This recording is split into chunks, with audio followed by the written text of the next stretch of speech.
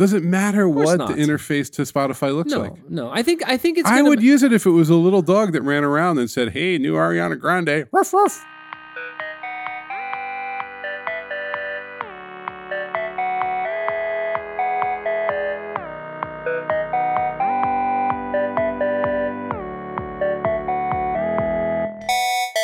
Paul, you can't see this on the podcast if you're listening because we don't have video. Thank but God. This is, I'm going to scroll for Paul. These are the Facebook app updates. It's the same. They just cut and paste. It's like whenever your Mac wants to update. But I'm going back 6 months ago. It's the exact same text. Sure. We update this app regularly. Yes. So I think this is a fascinating commentary both on software and... Well, Facebook updates like once a week, right? Many do. And each has their own stock phrase. Well, first of all, let's talk about updates. You don't update anymore. No, like you don't go download software. There was a day. Yeah, where you would go get like a zip file or it would do it for you. Even in the App Store, there was a time where it wouldn't automatically do it. It would just say, do you want to do it? And I miss that option, Paul. Oh, you miss being able to opt in? Yeah. I'm so tired. Everything about a computer is like a toddler stamping its foot. What does that mean? Just meaning that like even the little icons in the bottom of your Mac when it's open and they hop and it's like your phone is like, hey, I got some updates for you. This is a thing that the web is good at. Everybody's like, well, the web does this, when web software updates, you know what you do? What? Not a damn thing. You go to the web page and it kind of works. No, to defend this, you don't do a damn thing on your phone either. Yeah. That's not my issue. But they're always changing your stuff. Stop touching the shit. That's the thing. Just everybody. Stop touching it. Yeah. Just leave it alone. It's hard enough to get software to a good place. No. It really is hard enough to get software. You know a good example? Gmail. Gmail put out like there's about 2 years of the 800 years of Gmail's development where the work was meaningful and made Gmail a better product. Yeah. And then there's 136 years. There's probably like 50,000 human years of labor that really should never have been done. Just stuff that didn't need to happen, made it worse, arguably made it better. Recently, it had like a facelift. Like Gmail had the equivalent of a lip injection. You know a good sign for me that everyone's lost their mind?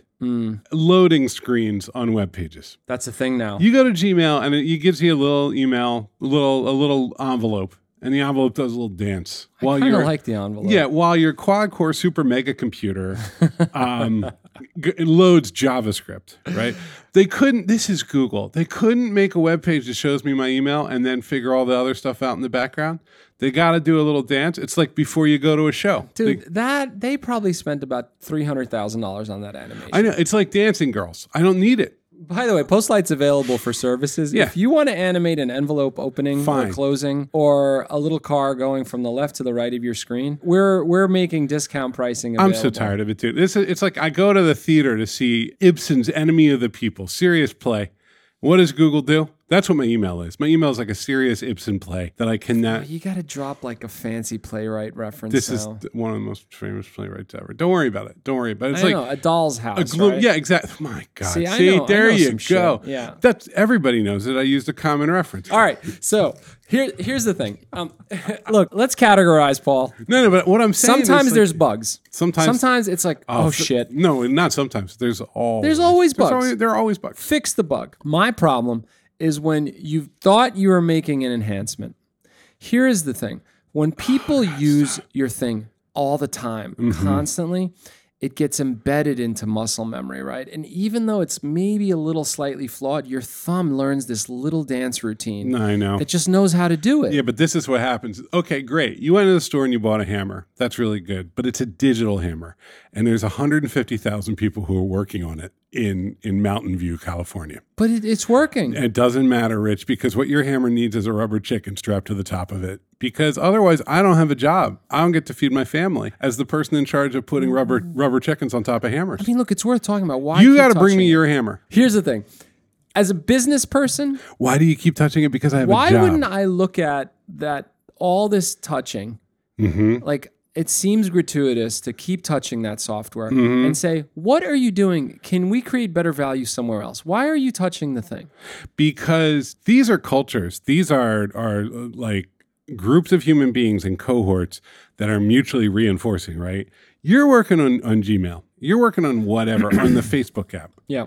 Are you really going to turn to the person to the left of you? And let's say you're working on like ad optimization strategies or making the little loading screen better or improving search quality, even though search just is never going to work really on Gmail because Google isn't really a search company. Do you turn to the person to your left and go, God, nothing I'm doing makes a difference. I'm going to go work at a coffee shop? I don't understand the question. You would never say that, would you? No. No, you'd say, I have to make the best possible loading screen I can because I've been told it's important to the product. No, but okay, let's go. Let's actually pick up a couple of examples because it sounds like we're just bitching here. Okay, Apple. I love my Apple TV. It's really good. It's fast. I've tried the Chrome. It's your third child. Chrome TV, sort of janky. You gotta get a Roku. Roku is like doesn't even know what it is half the time. Roku is even the name. It's like an old van. I bought a Super Roku. It is. Roku is like a 70s van. I bought a Super Roku. Like one of the good ones. What's the difference? It has an animated... it animates. That's all the difference. No. It has an aquarium screensaver. That's not bad. It's really good, I would actually. Take that, and it's 3D, and it's done by the same guy who used to do like old school Amiga pixel art. You know, that's a special place in our hearts. In my heart. And the person in charge of the OS, like low-level stuff on the Roku, is Carl Sassenrath, who was one of the original Amiga people. So it's okay, so look, you're an edge case consumer, I'm going to say. I don't think anyone else has ever bought a Roku for these reasons. All right, so recently, Apple updated what's called the Apple TV remote. And this is a cool thing. Here's how it works, Paul. If you have your phone, you don't need your remote. You can swipe down to your like mission panel or whatever it's called. Sure. And there's a little remote button and you can all of a sudden have access to your Apple TV. Works beautifully. In like half a second, I'm getting to my Apple TV with my phone. Oh, that's so exciting. I'm so happy for you. An update comes out. They sort of polished up the interface a bit, so it looks a little different. But they changed one thing.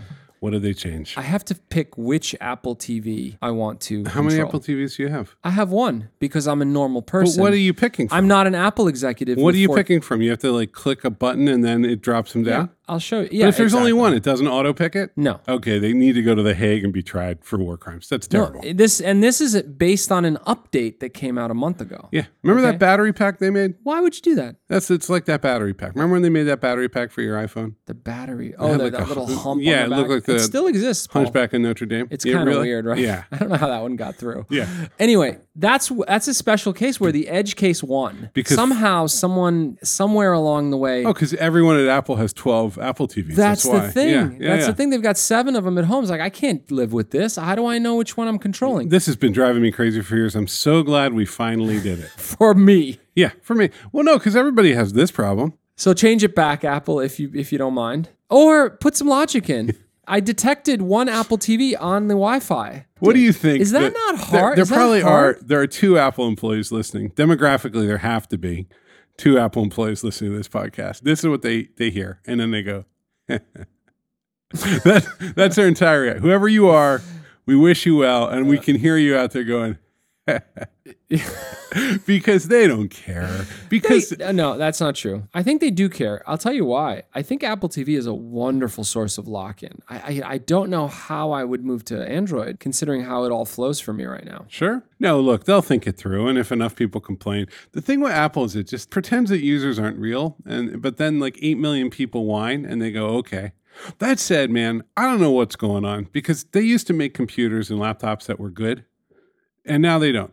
Well, there used to be, there was a day you had to, first of all, video games are the best. There was a day when your video game console didn't have connectivity. Yeah. 0. When you had to go and press 3 million DVDs or CDs the like for PlayStation 1 games, the risk involved. It had to be airtight. Yeah, there was no service pack. It had to be airtight. Yeah. Even Microsoft Word, I remember it worked, but the updates, sometimes you'd get this stack of disks that you had to run through to get a full update of Word out. So the pressure to do it right and to not only do it right, and by right, I don't just mean bug-free. Like Nintendo, oh boy, we released a game and Mario isn't wearing pants. We made a silly error and everybody's like, oh, Nintendo, you're so quirky. Yeah. But Sony PlayStation, like Gran Turismo, the card is purple instead of pink. Yeah.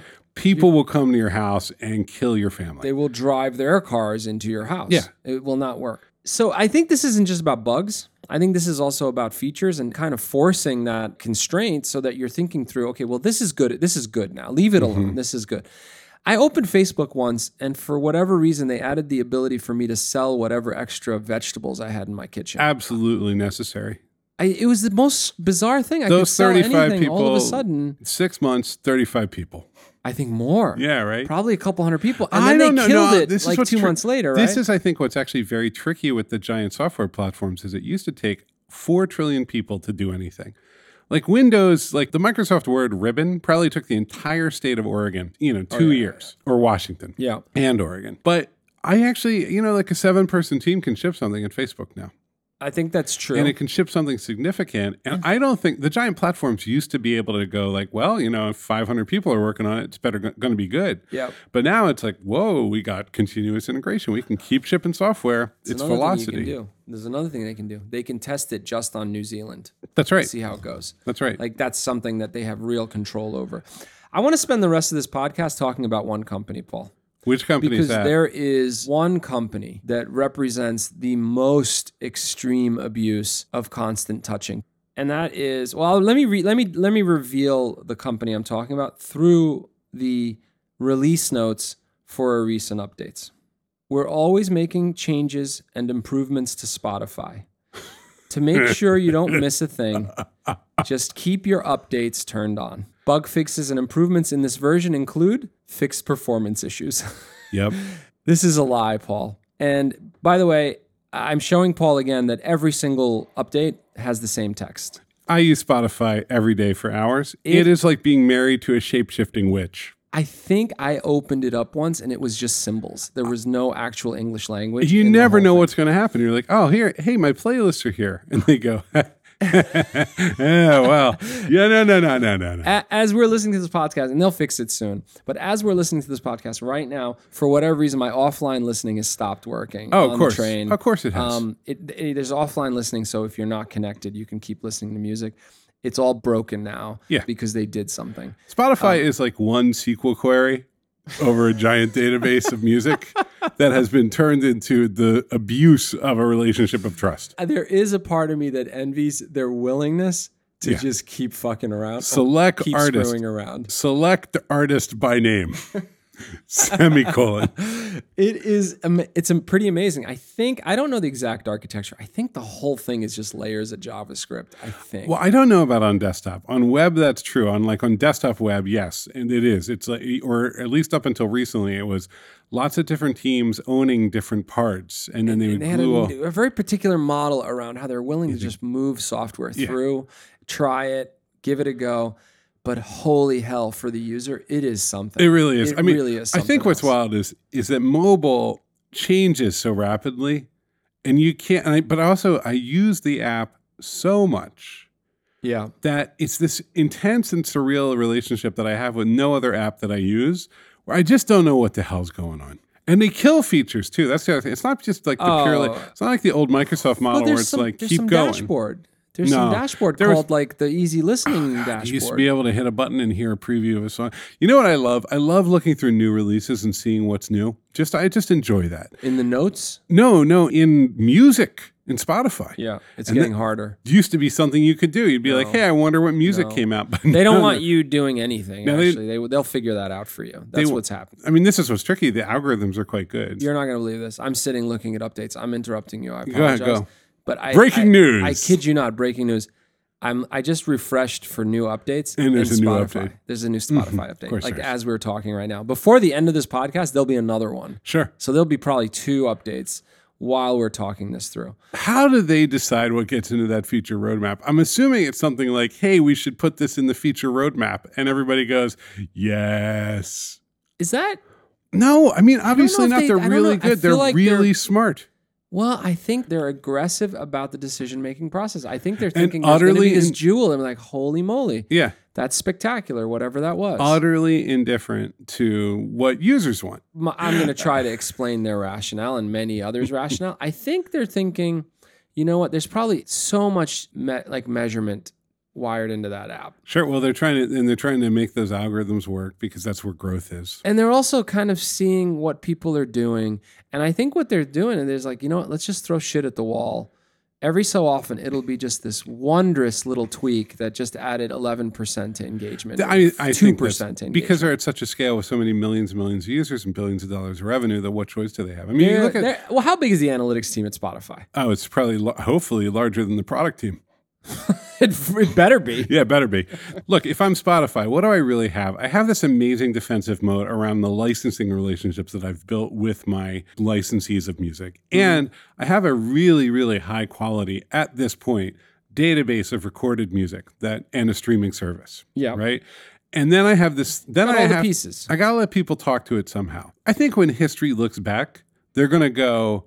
Spotify, what an amazing company. They were able to create those relationships. No one is going to say, Spotify, they drew a circle and put a triangle inside of it and changed the world. That's right. Right? I think that's right. The problem is you have a product culture at a company like that. And of course, like they want to do really good work. But I wonder at some level, this might get a little meta, does it matter? There are things that matter if technology moves in a certain direction, such that if I touch my cheek, I can go forward and backwards in a track. Spotify better support it. Like if a phone comes out that has certain capabilities. Yeah, but they're not going to create that. No, they're not going to create They're not going to create That's that. why they... Remember when Snap was going to make glasses? I think they did make them. Yeah, they did. There's so few. They keep going after glasses. Everybody does, because hardware is the ultimate glory. Then you own the whole platform. Everybody wants that. They want that. And it's so hard. Nobody can admit how hard it is. It's real hard. It's so hard. Because when you admit how hard it is, you admit that you're stupid. Apple is smart. They're giant. They're globe spanning. They control too much. They're not always acting in everybody's best interest. Their latest keyboards are like petting a cat's ear, and the cat just keeps biting you, and parts of the cat keep falling off. But their shipping hardware is so hard. It's their core. I mean, it's their it's like that's what they're about, right? Yeah, it is hard. But the hard part of Spotify was building licensing relationships with giant music players and getting some, and then them like forever to get Metallica and the Beatles. Well, and just like never stopping, even when Apple Music shows up, even when Google Play shows up, just never stopping.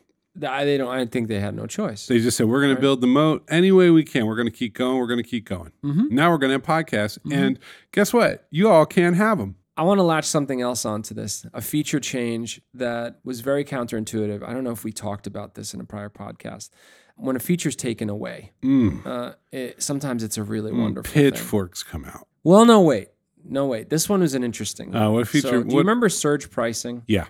Okay, surge pricing was if there's less cars on the road, the price goes up. There's like this pure implementation of like Adam Smith and real-time market capitalism. Dynamics and real-time capitalism.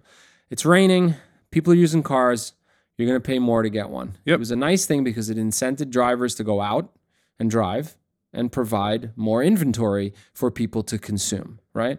Or not. People have opinions about this, but for the purpose of the argument, let's say this was a nice thing. No. It was just a thing. Not nice or nice or not nice. Yeah. Nice thing for certain drivers that knew how to take advantage of it. Yep. Not nice for consumers who had to pay more. But a PR great for Uber too. Well, great for Uber, of course. A PR groundswell kicked in. Mm-hmm. Essentially, it was framed as exploitation. You're exploiting consumers who need a thing. And Uber tried to explain itself. I think for New Year's, they were like at cost. Like they kept it cheap so people didn't drink and drive. They did all kinds of nonsense. Nobody wants to internalize market demand. How did they fix it, Paul? How'd they fix it? Do you know how they fixed it? Tell me. They just removed it. They removed the visual cues and the signaling that something was about to get more expensive. But the pricing still goes up. It still goes up. Yeah. It's just not there. It's not visually represented. It's just, this was $9 yesterday, but it's drizzling out and now it's 13. Now, I tried to take a car home on the first night of Ramadan, which is a big iftar. It's a big event. And it was like 3 times more expensive. Everybody's eating. I took a bus. That is a case where a feature update was excluded. They actually decided to communicate less with the consumer, which seems unfair. And they decided to become less transparent, and the problem went away. Mm-hmm. Very fascinating. Yeah, remove the copy. Great solution. Remove the copy. Yeah. I want to end it with this.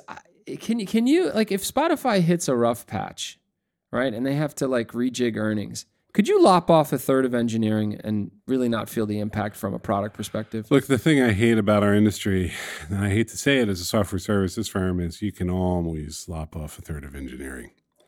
Ooh. You can off a third of marketing. I mean, this is the brutal part. Nobody knows which third. Yeah.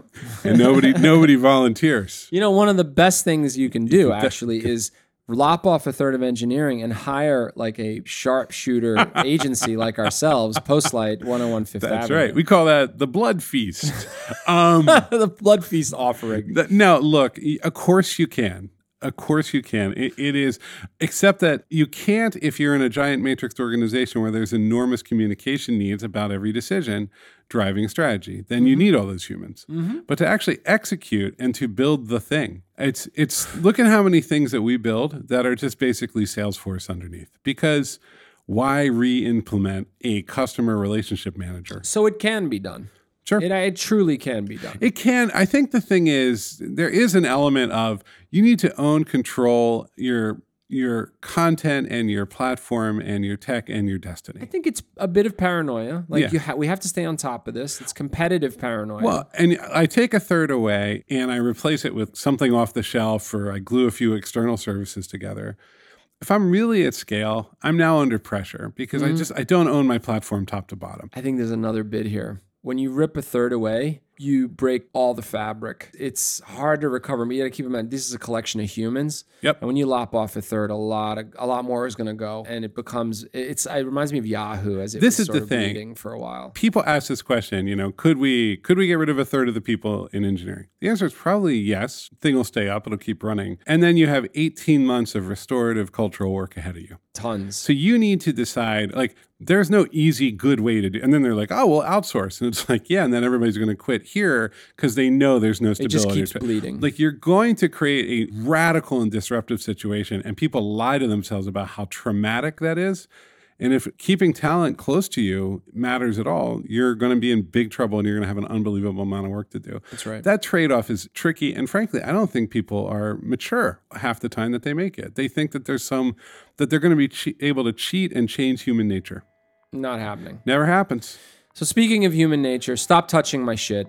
I paid a lot of money for my phone. I pay you every month. I don't even know who I pay every month at this point. It's getting more and more invisible, frankly. I'm sure I have 50 apps that updated, in the last week. I have no idea. No, I have no idea. You have no idea. And every so often, it's wonderful. The thing with Spotify is you use it constantly. And so you notice that they just move shit around at random. In that Matt Damon movie where there's people keep rearranging reality. Yeah. Yeah. That's Spotify. Poltergeist. Yeah. Spotify's product team is essentially the ghosts in Poltergeist. You're like, I was sitting in that. Where's my chair? Let's close this with, we are both Spotify consumers. Well, we wouldn't have we this. love Spotify. We wouldn't have this many. I know many people who work there. Yeah. We wouldn't be having this conversation except from a place of love. Exactly. This is how we build it. This is how we build that relationship. If you listen to this podcast for career advice, what you just heard was two Spotify fans saying how much they like the product. Bingo. That's the worst part and the best part about this industry. You know what we specialize in, Paul? Software updates. We build stuff. We build platforms, apps, mobile experiences. If you want that weekly update to go out, we'll do that for you. Yeah. We'll get it into the App Store. And every week. Everything we're complaining about, we will do for you. Absolutely. For money. You want an app built on top of your giant API just like Spotify? Yeah. Get in touch. Anyway, we have done some great work for clients like Vice, Bloomberg, Goldman Sachs. Just a lot of wonderful clients, big sprawling platforms, as well as the smaller clients and like Facebook. Startups. And we like them big and small and in between. Yes. We like all the clients. So reach out. We'd love to talk. hello@postlight.com. Have a great week. Bye.